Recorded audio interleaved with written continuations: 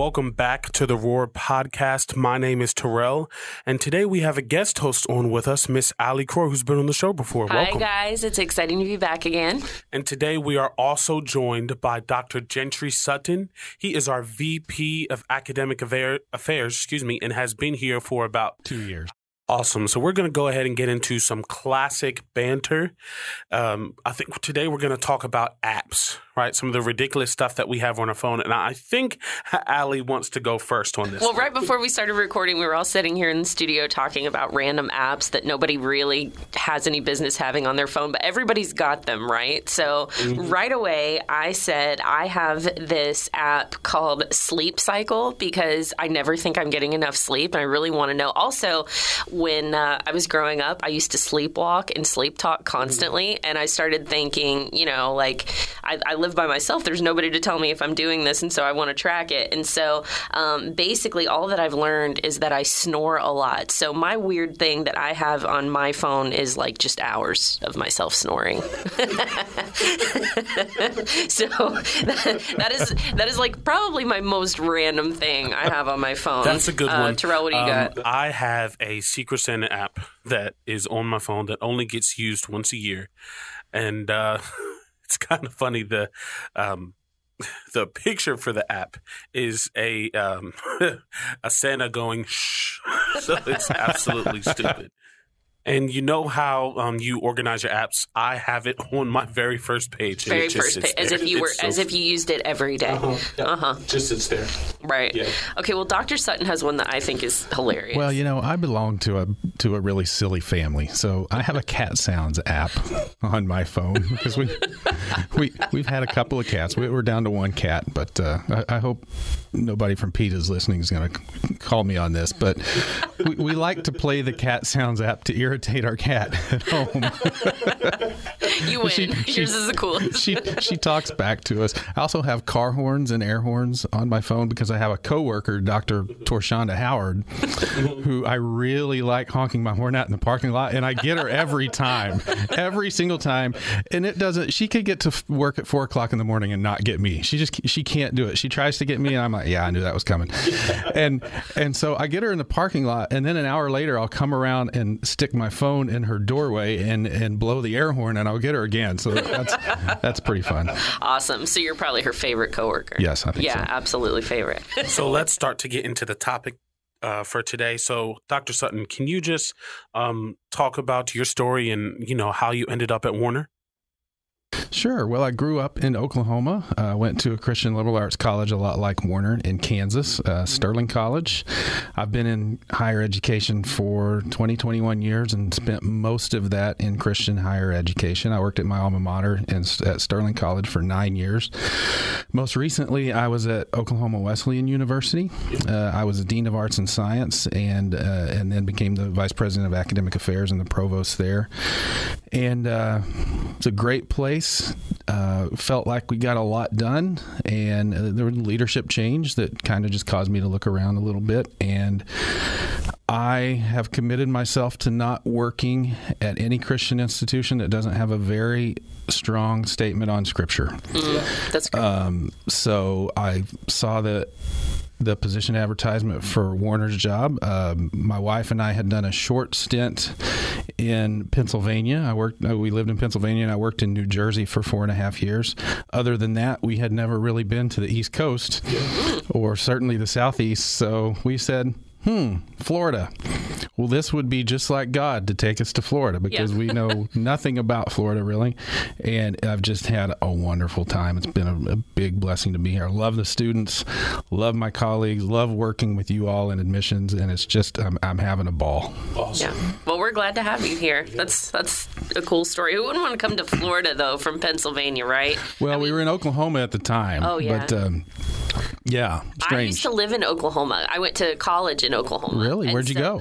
I lived in Broken Arrow, Oklahoma. I was at Rhema Bible College, right outside of Tulsa, and I was cold all the time. Sure. I was cold all the time, except for like 2 months in the summer when the temperature hovers around 105 degrees and you can't breathe when you go outside. Yes. Yeah. So that's the thing. That's what people don't understand is that the hot months are actually a lot hotter back in Oklahoma and Texas. Yeah. scorching. It's like the desert. Even in Kansas, I mean, you can have 30 days in a row, 100-degree heat. Yeah.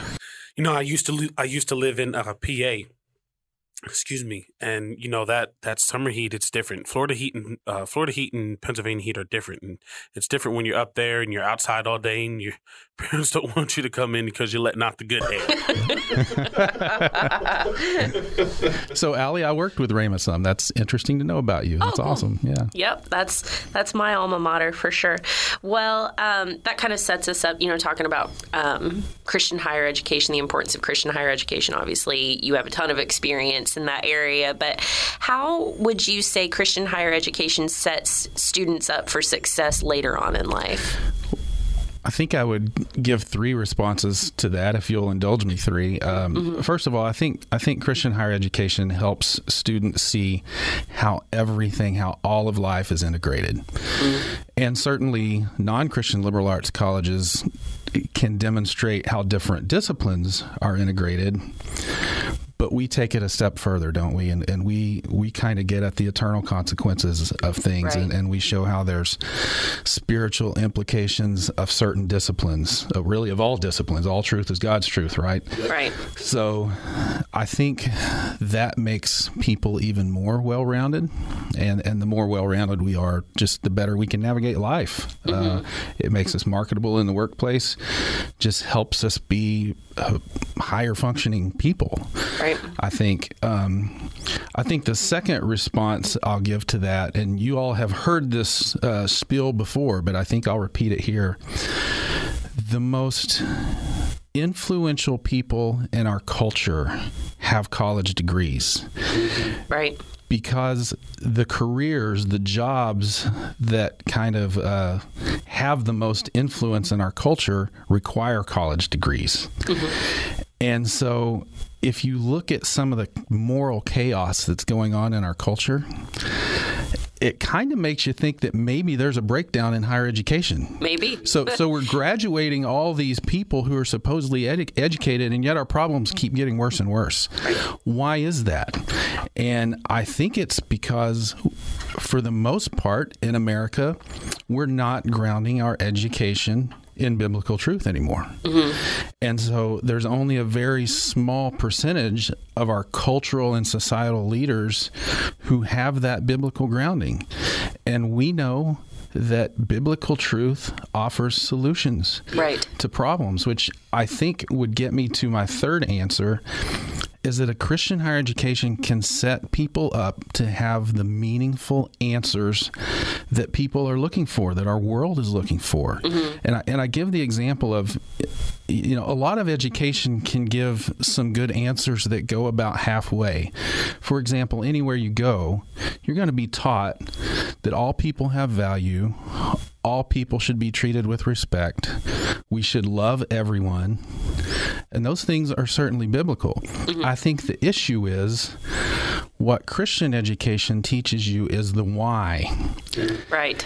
And if you're not looking at that question, why should we love everyone? Why should we respect everyone the same? If you're not looking at that question from a biblical perspective, then you're going to answer it with human reason. And here's the problem with that. Human reason changes. So as much as I hate to say it, if racism, for example, is viewed as a horrible thing today, it's good that it is. If we don't ground the reasoning for that in biblical truth, then it can change. Right.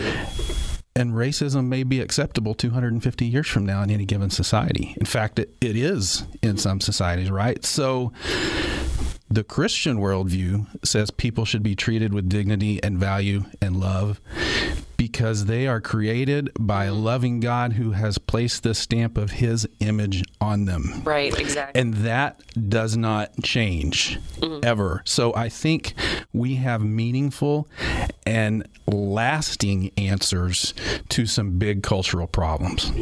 Absolutely. 100%. Going into that and seeing what you've seen, what you just talked about, how have you seen those things grow while you've been here at Warner? Sure. So just in the 2 years, it's kind of interesting because if you ask me that question at another time, I might say, well, I've only been here 2 years. Yeah. There's been a lot happen in our world in the last 2 years. Yeah. It's been busy. Absolutely. And I think what we've seen in Christian higher education, and we've done it well here at Warner, and Christian higher education hasn't always done it well, but is a willingness to engage some very, very difficult cultural issues in the classroom, in our chapels, in our academic convocations. And I think Christian higher education has really kind of grown with the times, especially in the last 2 years. So Christian education has grown in some other ways too. I think obviously technology, especially in the last 2 years. You know, one of the things that's been really, really neat that I've seen as the vice president of academics is watching some of our, and I'm going to stereotype a little bit here, but I think everybody will understand what I'm talking about. Watching some of our older faculty members really embrace technology, right? Our older faculty members have the reputation, right, of they want to do the things the way they've always done it, and they're resistant to change. Our older faculty members have dove into the technology, and it's been so cool to see. And I've had a couple of them tell me it's changed their pedagogy for good. Like they're going to continue to do things differently because of the technology that they've been forced to use in the last couple of years, the last 18 months in particular. So that's been really, really cool. And I think another thing that we've seen change in Christian higher education in the last few years is our willingness to embrace some kind of non-historical academic disciplines, more professional disciplines. Obviously, we're big on the liberal arts tradition, and we want to keep that, right? We believe in the classical disciplines, and we teach those things, and we believe those make you a better person. But the Christian liberal arts institutions historically have kind of shied away from more of the professional disciplines, right, and more of the applied science disciplines. As you all know, we have robust agricultural studies and criminal justice programs. Right. And I think a lot of Christian institutions are being more willing to look at things like construction management, you know, those types of degrees, more professional programs. And you can do that without losing your liberal arts emphasis. You can incorporate it. But if we want to have influence in the culture, we need to be offering those types of programs and sending people out in those disciplines as well. So I think that's been a positive change too. I was asked recently the question, someone asked me personally, like, what made you want to get involved in Christian higher education? Why do you think Christian higher education is important enough that you would get involved in it? And I said, oh my gosh, you know, why wouldn't I? But, you know, I said, for example, you know, I mean, we have a phenomenal, you just mentioned a criminal justice program here at Warner. My goodness, how clearly have we seen in the last year how much we need men and women of God in the criminal justice field in the United States. We have a biology program that has a couple of medical tracks in it. A lot of students come that are interested in medical biology. When I go in for a procedure, if I'm going to go under the knife, I want to know that the person who's going to be cutting on me had a conversation with God that morning. Absolutely. That, you know, and so... And our science faculty, I'm glad you brought that up. Our science faculty are so committed to the Lord. And we have something really cool at Warner. For a small institution, we have an actual medical doctor on our biology faculty. Right. That's so rare and so awesome. So we got such a well-rounded science department. But anyway, continue with your point, Allie. I had to throw that in there. Oh, no, absolutely. But I mean, that was it. Just the importance of, like you said, Christian higher education, because we can impact the culture with so many different degrees, so many different students being able to go into so many different fields and make a difference for Christ. But I liked what you said earlier. You were talking about how even in like among our student life, when we gather with students, when we have chapel services and things like that, we are at Warner not afraid to engage in difficult, like, cultural conversations. We don't shy away from those things. We don't sweep those things under the rug. That's something that I've seen as a staff member that has been encouraging to me is the staff and the faculty are very much, the culture is, let's sit down and talk about this. How do you feel? What do you think? And I really believe that makes us relevant, and that makes us interesting to younger students who are looking at Warner, who are interested in coming to Warner, which kind of brings me to my next question. What do you think Christian high school students should be looking for in their future college? So coincidentally, I am working on a worldview text for Christian high school students. That's awesome. And one of my chapters is what you should look for in a Christian college. And so you're the person to ask this question to. So I've got probably, 25 or 30 points here. Let me read about 10 of them, if you don't mind. Yeah. And again, there are more. Does the institution require its students to attend chapel or at least earn spiritual formation credits in some other way? There are some Christian colleges in the country that offer chapel that don't require it. And I know students don't like doing things that are required, but an institution that requires it, something about spiritual life priority on that campus if it's required. So if you're serious about choosing a Christian college, that's one of the things you need to look for.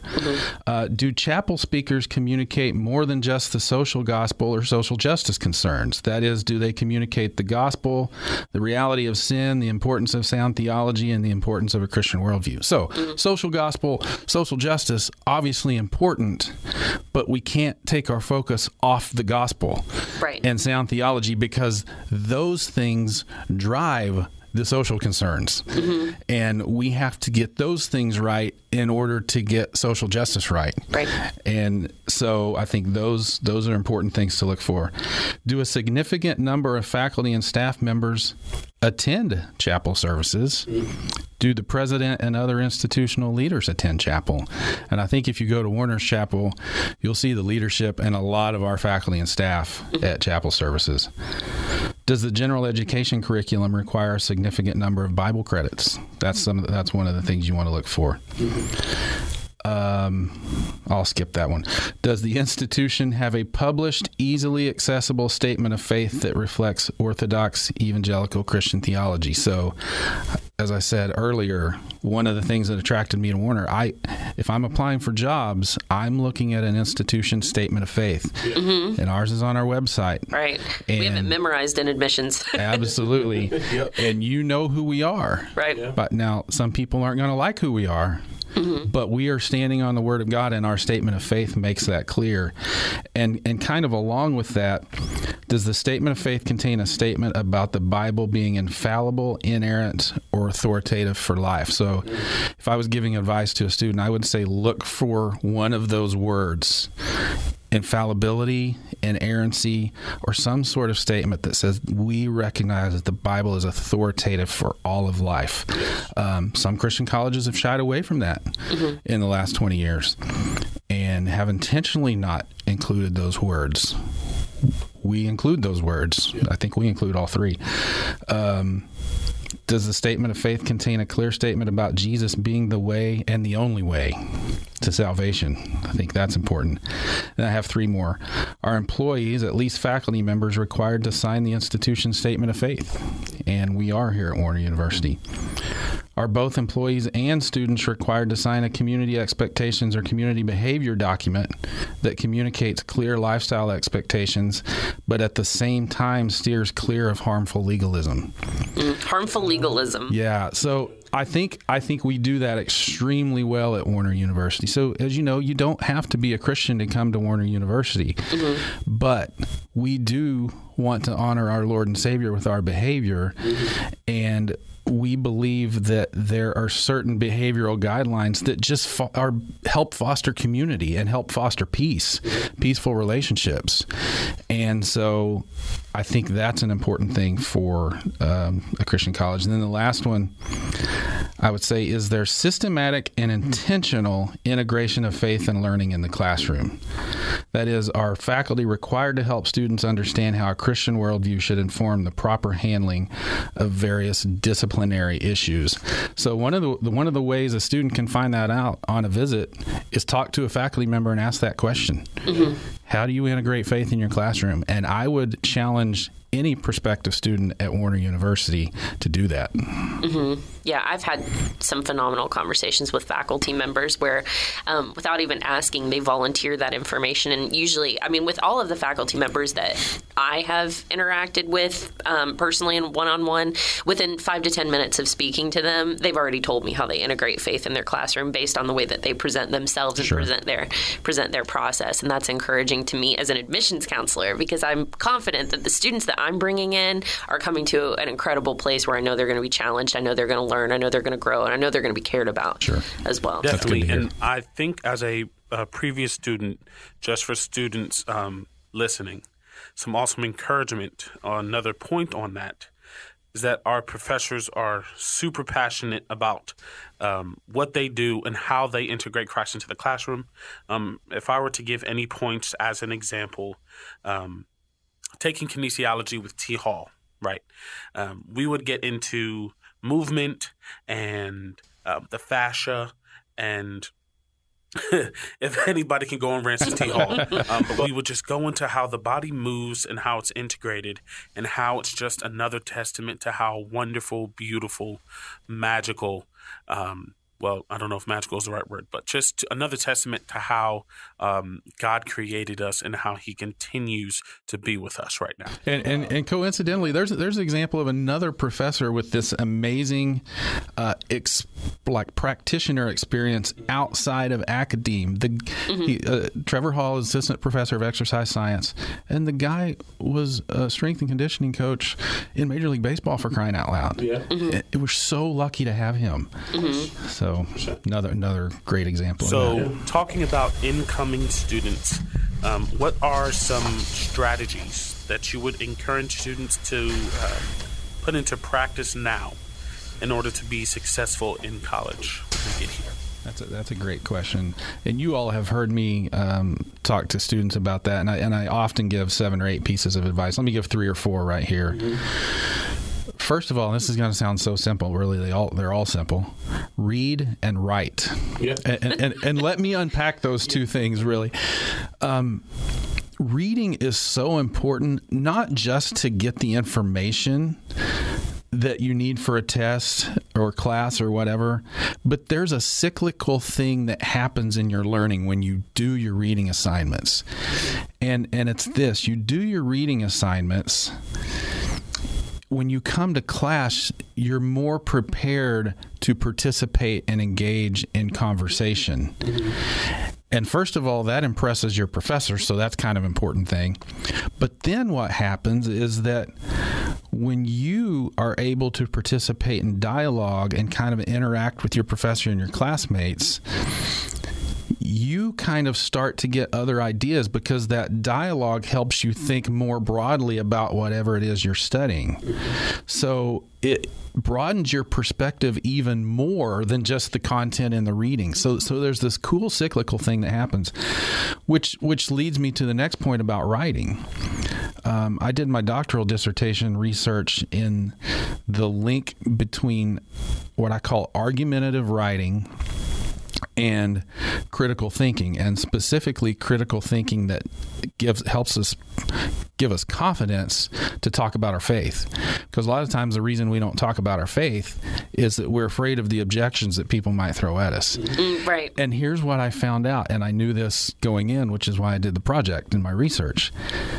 When you write, quote, argumentatively, and I'll unpack that here in just a second, you are forced to think at a level that increases your confidence about that thing. Yeah. So argumentative writing is not as intimidating as it sounds. It's just writing with support for an argument, right? Right. Argument, I'm not using the word argument pejoratively here. Argument is a positive thing in academics. It just means you make a point and back it up. Yeah. And in argumentative writing, what you have to do is you make your point, you back it up, but you also have to back up the assumptions that your evidence is based on. You have to anticipate objections and then show why those objections maybe are not valid to what you're saying. So you have to do all of this thinking. So I would challenge even high school students, even if you're not required, if your teachers aren't requiring you to write about a difficult subject, sit down and do some writing on your own about that subject, and do some writing in a way that forces you to defend a position, and you'll be amazed at how much your confidence grows about that thing, whatever it is you're writing about. So read and write. Read and write. Sounds very basic, but that's it. And then a couple more things I would say is, and this kind of goes along with the classroom discussion, is listen well, especially in class. Listen with the intent of getting ideas for papers. You're going to be required to write a lot of papers.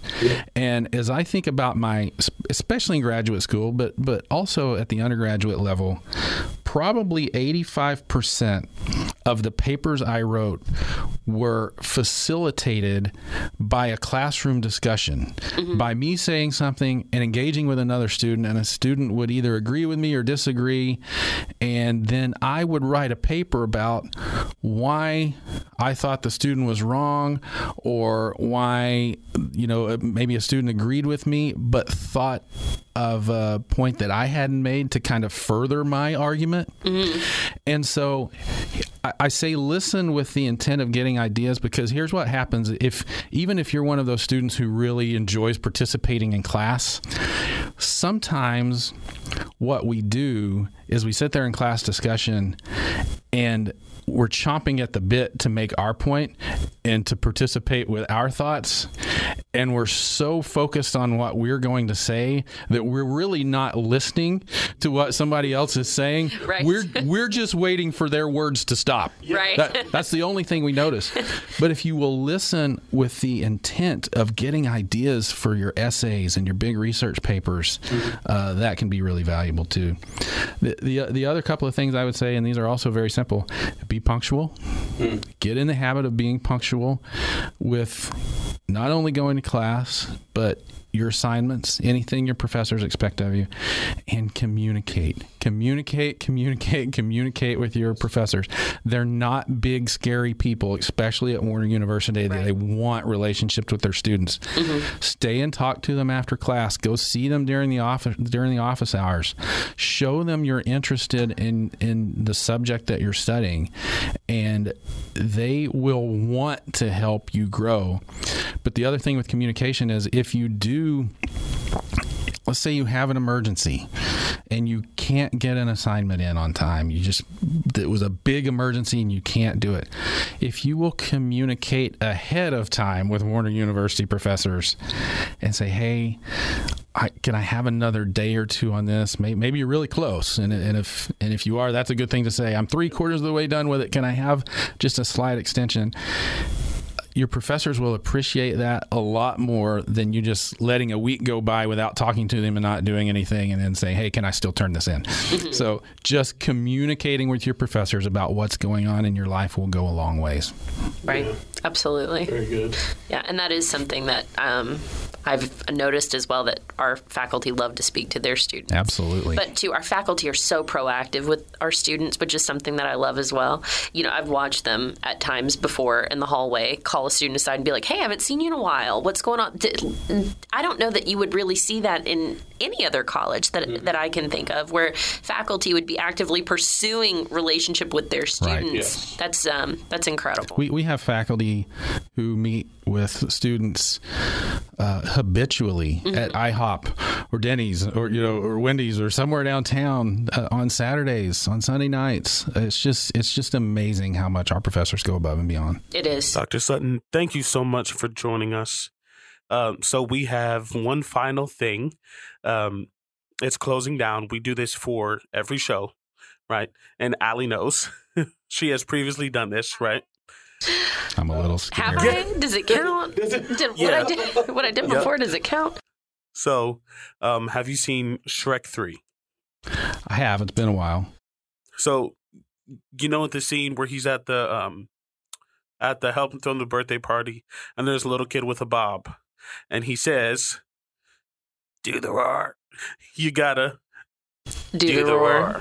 Well, I'll start, if I may. The last time that I was on the podcast, my family openly made fun of me for days about the pitiful meow that I did when I had to do a roar. I just couldn't think. I just couldn't do it. But Dr. Sutton's cat sounds app inspired me. Yeah. And so I found this on YouTube. All right. That's a good one. Yeah. So that's my roar, the MGM Lion roar. See, I'm not going to cheat like Allie did. Guys. I'm actually going to do it with my own voice. Oh, wow.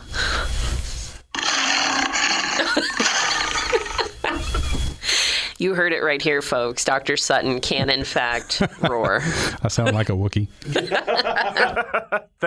All right, Joel. Hold on. No. You okay. Did not roar, Terrell. Oh, true. Okay. All right. Yes. Jeez. Hold on. You're not getting out like that. I feel like I should back up. Okay. You reap what you sow, friend. All right. There you go. Okay, yeah, it's better than the meow that I did the first time. So, all right. Thanks for joining us on The Roar. You can find us anywhere that you can stream podcasts. Thanks for joining us.